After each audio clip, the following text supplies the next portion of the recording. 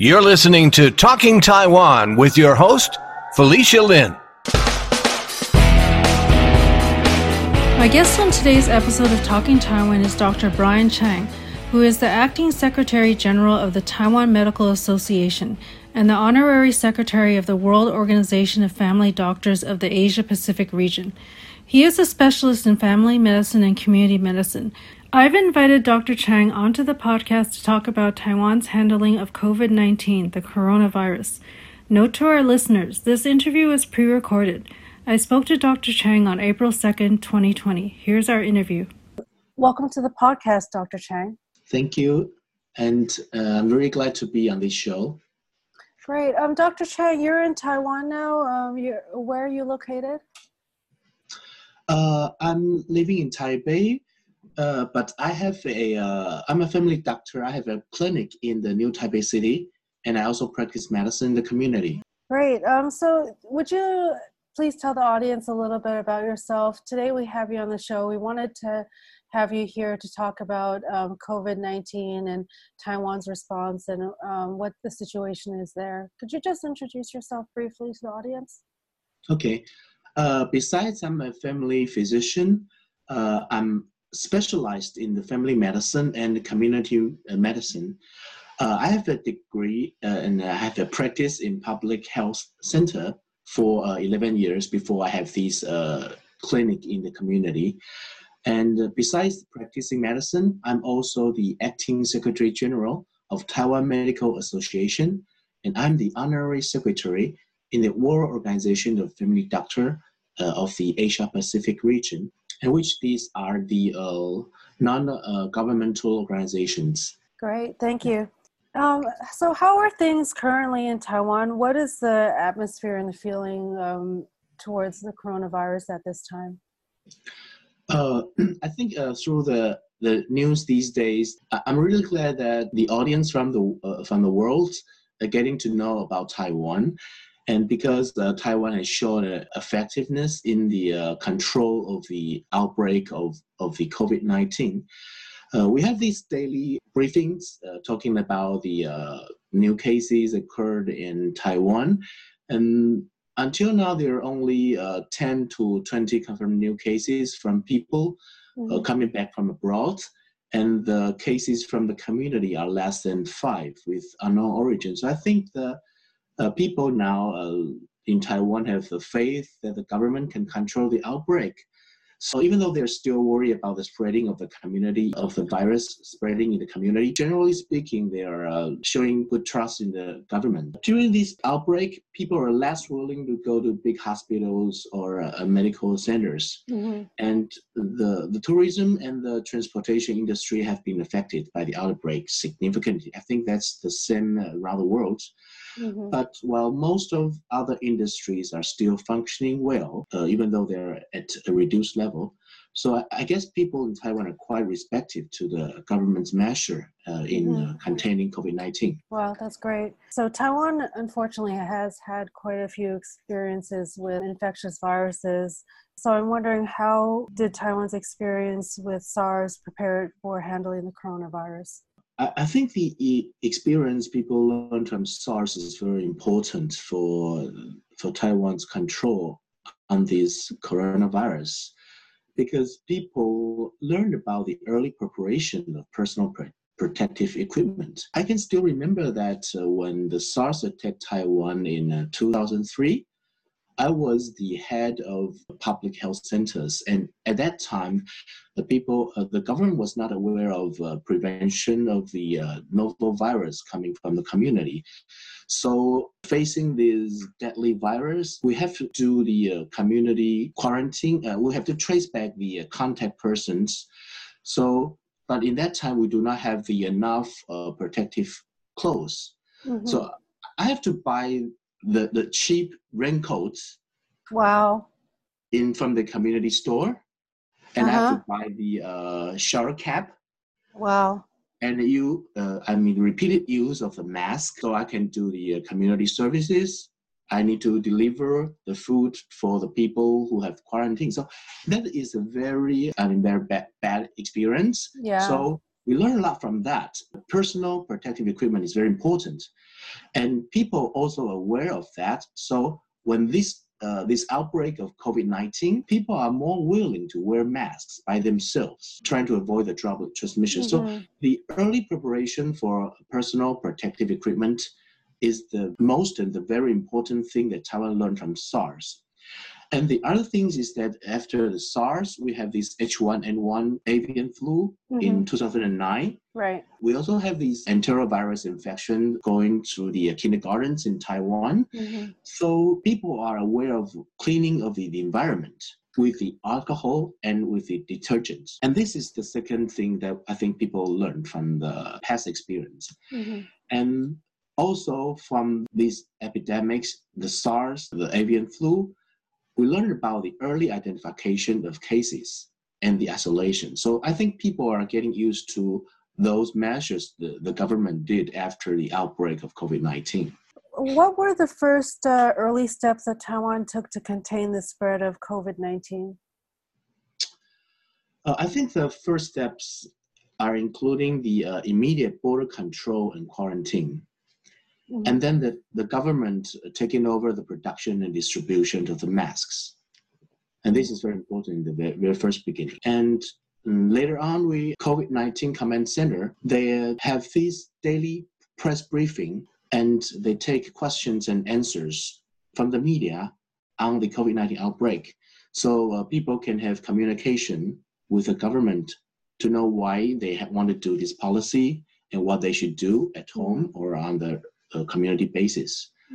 And for the confirmed, we have the testing for the suspected cases. And once they're confirmed positive, the patients will be treated in the negative pressure beds in the hospitals. And for those who had contact history of the confirmed cases, we will have the self-isolation or quarantine. I think these are the very first steps when we first know about this outbreak in Wuhan, in China. We take these measures, and that gives us a great advantage on fighting against this virus.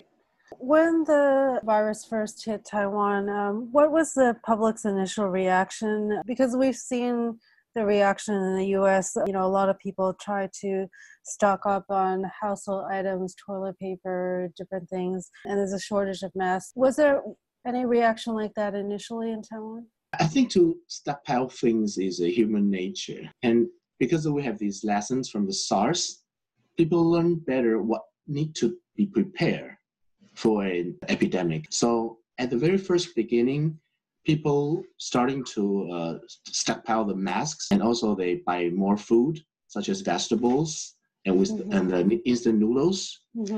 And they also buy the alcohol and detergent because they know they need to clean their environment. But these only happen for a couple of days because the government showed people that supply is plenty, so people are no longer panicking. And actually, after the experience from the SARS, the masks are the necessary protective gears that every hospital need to prepare so they can pass the accreditation for the hospitals. So, and for the masks, the government, very soon they take over the production distribution. So the people don't have place to buy the stuff for themselves. And also they don't need to worry about, because the government will give them the masks. At the very first, that is the 1 to 2 pieces a week. And after the production increasing, actually the production of the mask, the daily production increased from the 2 million to 10 million in 6 weeks. Wow. So the government was able to give the people 2 pieces and then 3 pieces. And until now, we gave them 10 pieces of masks for 2 weeks. So they don't need to worry about the masks. Yeah, and this, I think these measures shows the confidence and determination for the government to the people. They will help the people to fight against the pandemic. And so that is why the people are willing to trust the leading of the government. Right. And the other thing about the anxiety is sometimes we can see the rumors on the social media. Right. So the government take a very fast step on making the new law. They punish the spreading of the rumors. And as I just mentioned before, that we have daily press briefings about the COVID-19. Mm-hmm. So the people are aware of what the government will do and will do. So I think in these ways that people might not be so panic about the disease, although they still worry about things. Mm-hmm. Yeah. So what do you think has been the biggest challenge for Taiwan in containing the spread of COVID-19, and how did Taiwan overcome that? I think the most important thing that Taiwan has done to contain the spread of COVID-19, as I just mentioned, the first one is the immediate border control and early preparation. And the second thing I think that is also very important is the government trust the medical experts are making disease control policies. And if you check on the daily briefing from the COVID-19 command centers, the task force are leading by a very famous infectious experts. Mm-hmm. And the Dr. Chen is a very well-known physician, so the people are willing to trust the command center, the regulation from the command centers. And I mean, the control of the disease is not like other things that you can use your words. You just need the medical knowledge. So I think that the trust from the government is very important for the medical experts. And the third thing is that the communication with the people so they can trust the government, and the people would like to practice with the recommendation from the command center, such as the travel restrictions, the quarantine, the self-isolation, the hand washing, the social distance. I know some of the people in the United States and Europe, they don't like to practice the social distance. Mm-hmm. But the government will make those videos. They have these daily briefings. They educate the people. They talk about why, and how long we need to do this until that we can take off those restrictions. And also they show the people the condition you need to wear the mask. So people do not have to wear masks all the time, but in certain conditions you need to wear them. Mm-hmm. And the last thing is that they have fines and they put people in prison if they spread rumors. Yeah, I think these are the important things. Yeah. Could you talk a little bit more about the wearing of masks? Because that seems to be a lot of confusion, a bit of controversy here in the U.S. There's a lot of debate. What would you say are the conditions under which someone should or should not be wearing a mask? Actually, in the very early beginning, we also have these controversies on whether we should wear the masks. Mm-hmm. And, we learned that from Dr. Fauci from the United States, very early in the January, that at the very first, the government does not want people to wear masks. They said we don't need, because we don't have large-scale transmission in the community. Mm-hmm. So when people get COVID-19, there need to be a virus.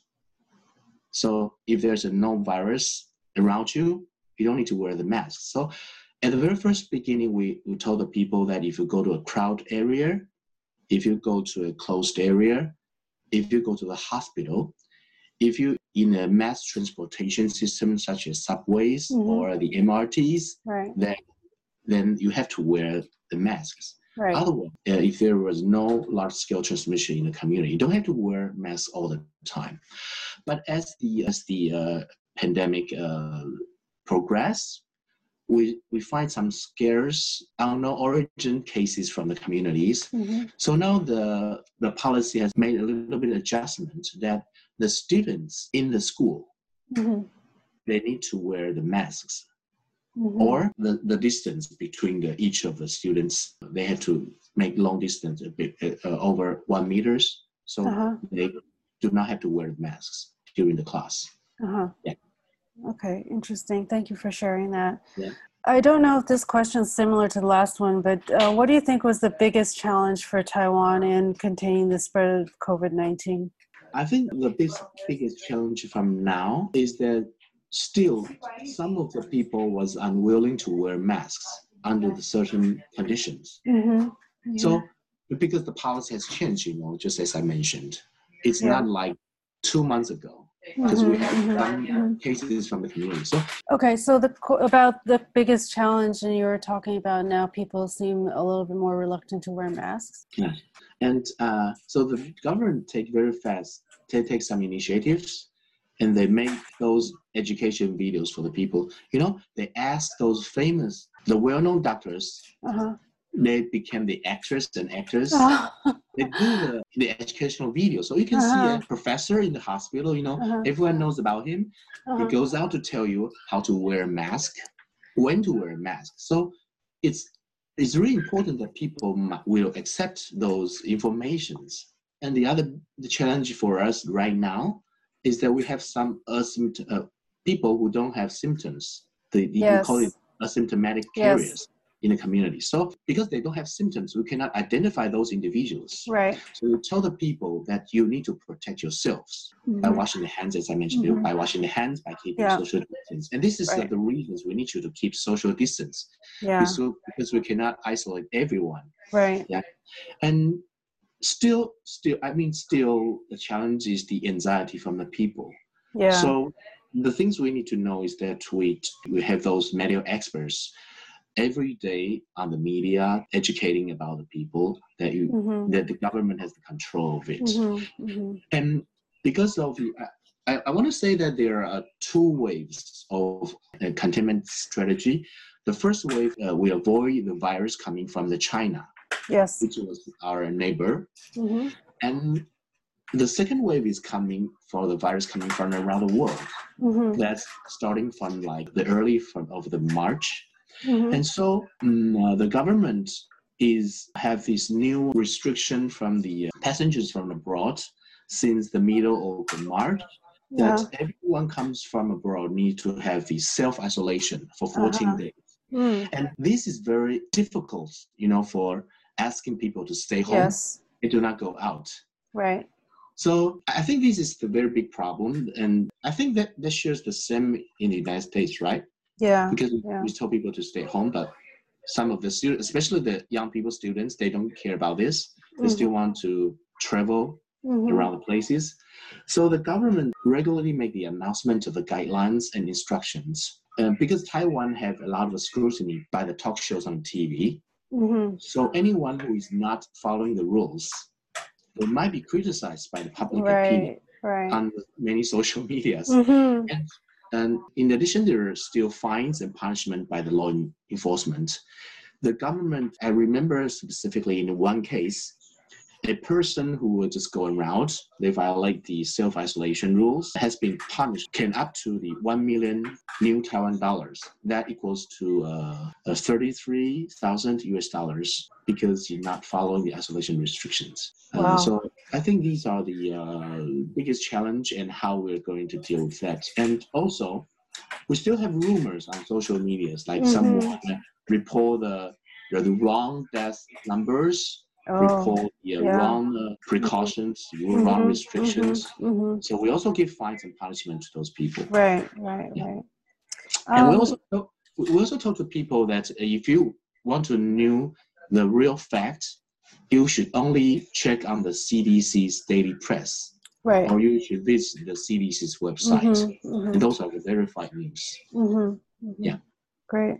So what do you think that the U.S. can learn from Taiwan's handling of COVID-19? Well, I think for those who, the first thing is that still some of the states, or some of the counties, they have less amount of infected people. So I think it's important that you have the border control to avoid the transmission of the virus from other areas that has already have outbreaks. And the second thing is, I think the U.S. government and the people should trust medical experts. And the government should have consensus on policy. And you have to act fast. Right. So I think the transparent communication to people is very important. Yeah. And I also think that screening and identify the cases is the very important thing to stop the chain of transmission. So I think, because I never doubt the ability of medicine in the United States. So we just keep working on the cure and on the vaccines. And I would like to say that to stop spreading of unidentified news is also very important, because it will interfere that people is willing to follow the right recommendations from the experts. Right. Yeah, we can see clearly from Taiwan, a lot of what you've already said, communication and the educating people is so important. Yeah, and I think now it's a very critical moment in the battle against the new threat because there are a second wave of attack from the virus coming from around the world. So the Taiwan's government is thinking another approach, not only the containment strategy, that we need to better coordinate the government agencies with the private healthcare providers. And we should link the clinics in the communities with the hospitals more efficiently. So we'll have a powerful model to handle with new pathogens coming from the communities and avoid the overwhelming of the medical system. And also, what kind of aid or advice or support is Taiwan currently offering to other countries? Because Taiwan has been recognized and lauded for control and containment of COVID-19. So what is Taiwan currently doing to help other nations? I think the things we talked earlier are basically the key factors of Taiwan's experience on how to control the pandemic. These are by early border control, tracing back the contact persons to avoid the secondary cases happened, and avoid the delay of large-scale community transmission. And I think the experience I just shared with you are the key factors. But with the widespread of the virus, I still think that we have to focus on community because that will be the main battlefield.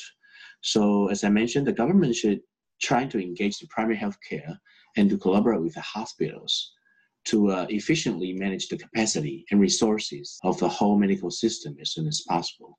And also people need to be educated on washing hands, personal protections, keeping social distance. And the other thing important is that when people have URI symptoms, you should always see a doctor. So you can avoid spreading the virus in the communities. And besides sharing our experience, just yesterday, Taiwan's President Tsai Ing-wen has announced that we are able to give 10 million masks to the country in need. I think it shows our commitment to join the world for battle against the virus. Yes. And we also support some of our allied countries on testing the suspected cases. Through this, I hope that someday in the field of healthcare, Taiwan is able to join international organizations such as WHO as a contributing member and to fulfill our duty as a global citizen. Because after all, I think the people's well-being should be above any political consideration. Wonderful. Yeah. And just a few more questions. Yeah. What do you think is our best hope, like to find a cure or to have a vaccine? Well, I think it would be better, if we have both. But in my opinion, I think we have those antiviral medication for treating the HIV and Ebola. I think we can find a cure faster than we can develop a vaccine because we just need to adjust the target places, the virus of these medicines, and maybe we just need to adjust some small structures of the medicine we currently use that might give us the advantage to cure or to interfere with the viral replication or decrease the infection ability to the human bodies. And once we have these cure and with the fast testing method, we are able to identify the patients and treat them instantly. But as for the virus, I know I know the vaccination is for prevention. The people, they are not infected during this pandemic. And that also gives us a chance to wipe out the virus after the pandemic. But because the virus has high mutation rate, I think the development of the vaccine will take much longer time, maybe 6 to 1 year. So I think we'd better work on a cure. We should put more our faith in the development of a cure. And I don't think it would be easy to wipe out the virus like we did in polio, because we can see the current vaccine we use, like the influenza vaccine, we can only limit some of the infection of the flu. We cannot totally kill wipe out the virus. So I think we still need some of the experience, and we need to do more research if we want to make better vaccinations of the COVID-19. We don't even have the vaccination for SARS, Right, right. Yeah. And you said before, you said compared to Ebola, or what were you saying was compared to?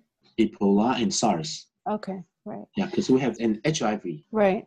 These are the antiviral medication we already have.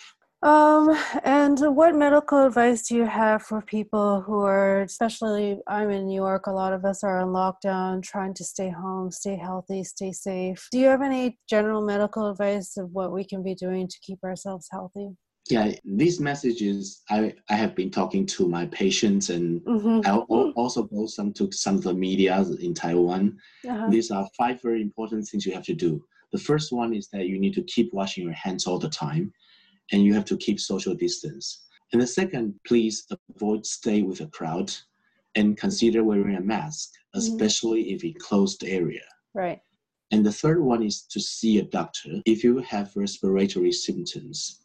And if you are being identified, please follow the recommendations so that can protect yourself and to protect your loved families, even if you have only mild symptoms. And the next one is that life always finds a way. So please stay optimistic during the outbreak. Do not be panicked. And it helps to build up your immunity when there's no cure for the virus at present. To take adequate exercise is also helpful to your community, and also is to take a good rest. And the last thing, but I think it's very important, is that you need to try to live a normal life as before while following the items I suggested above.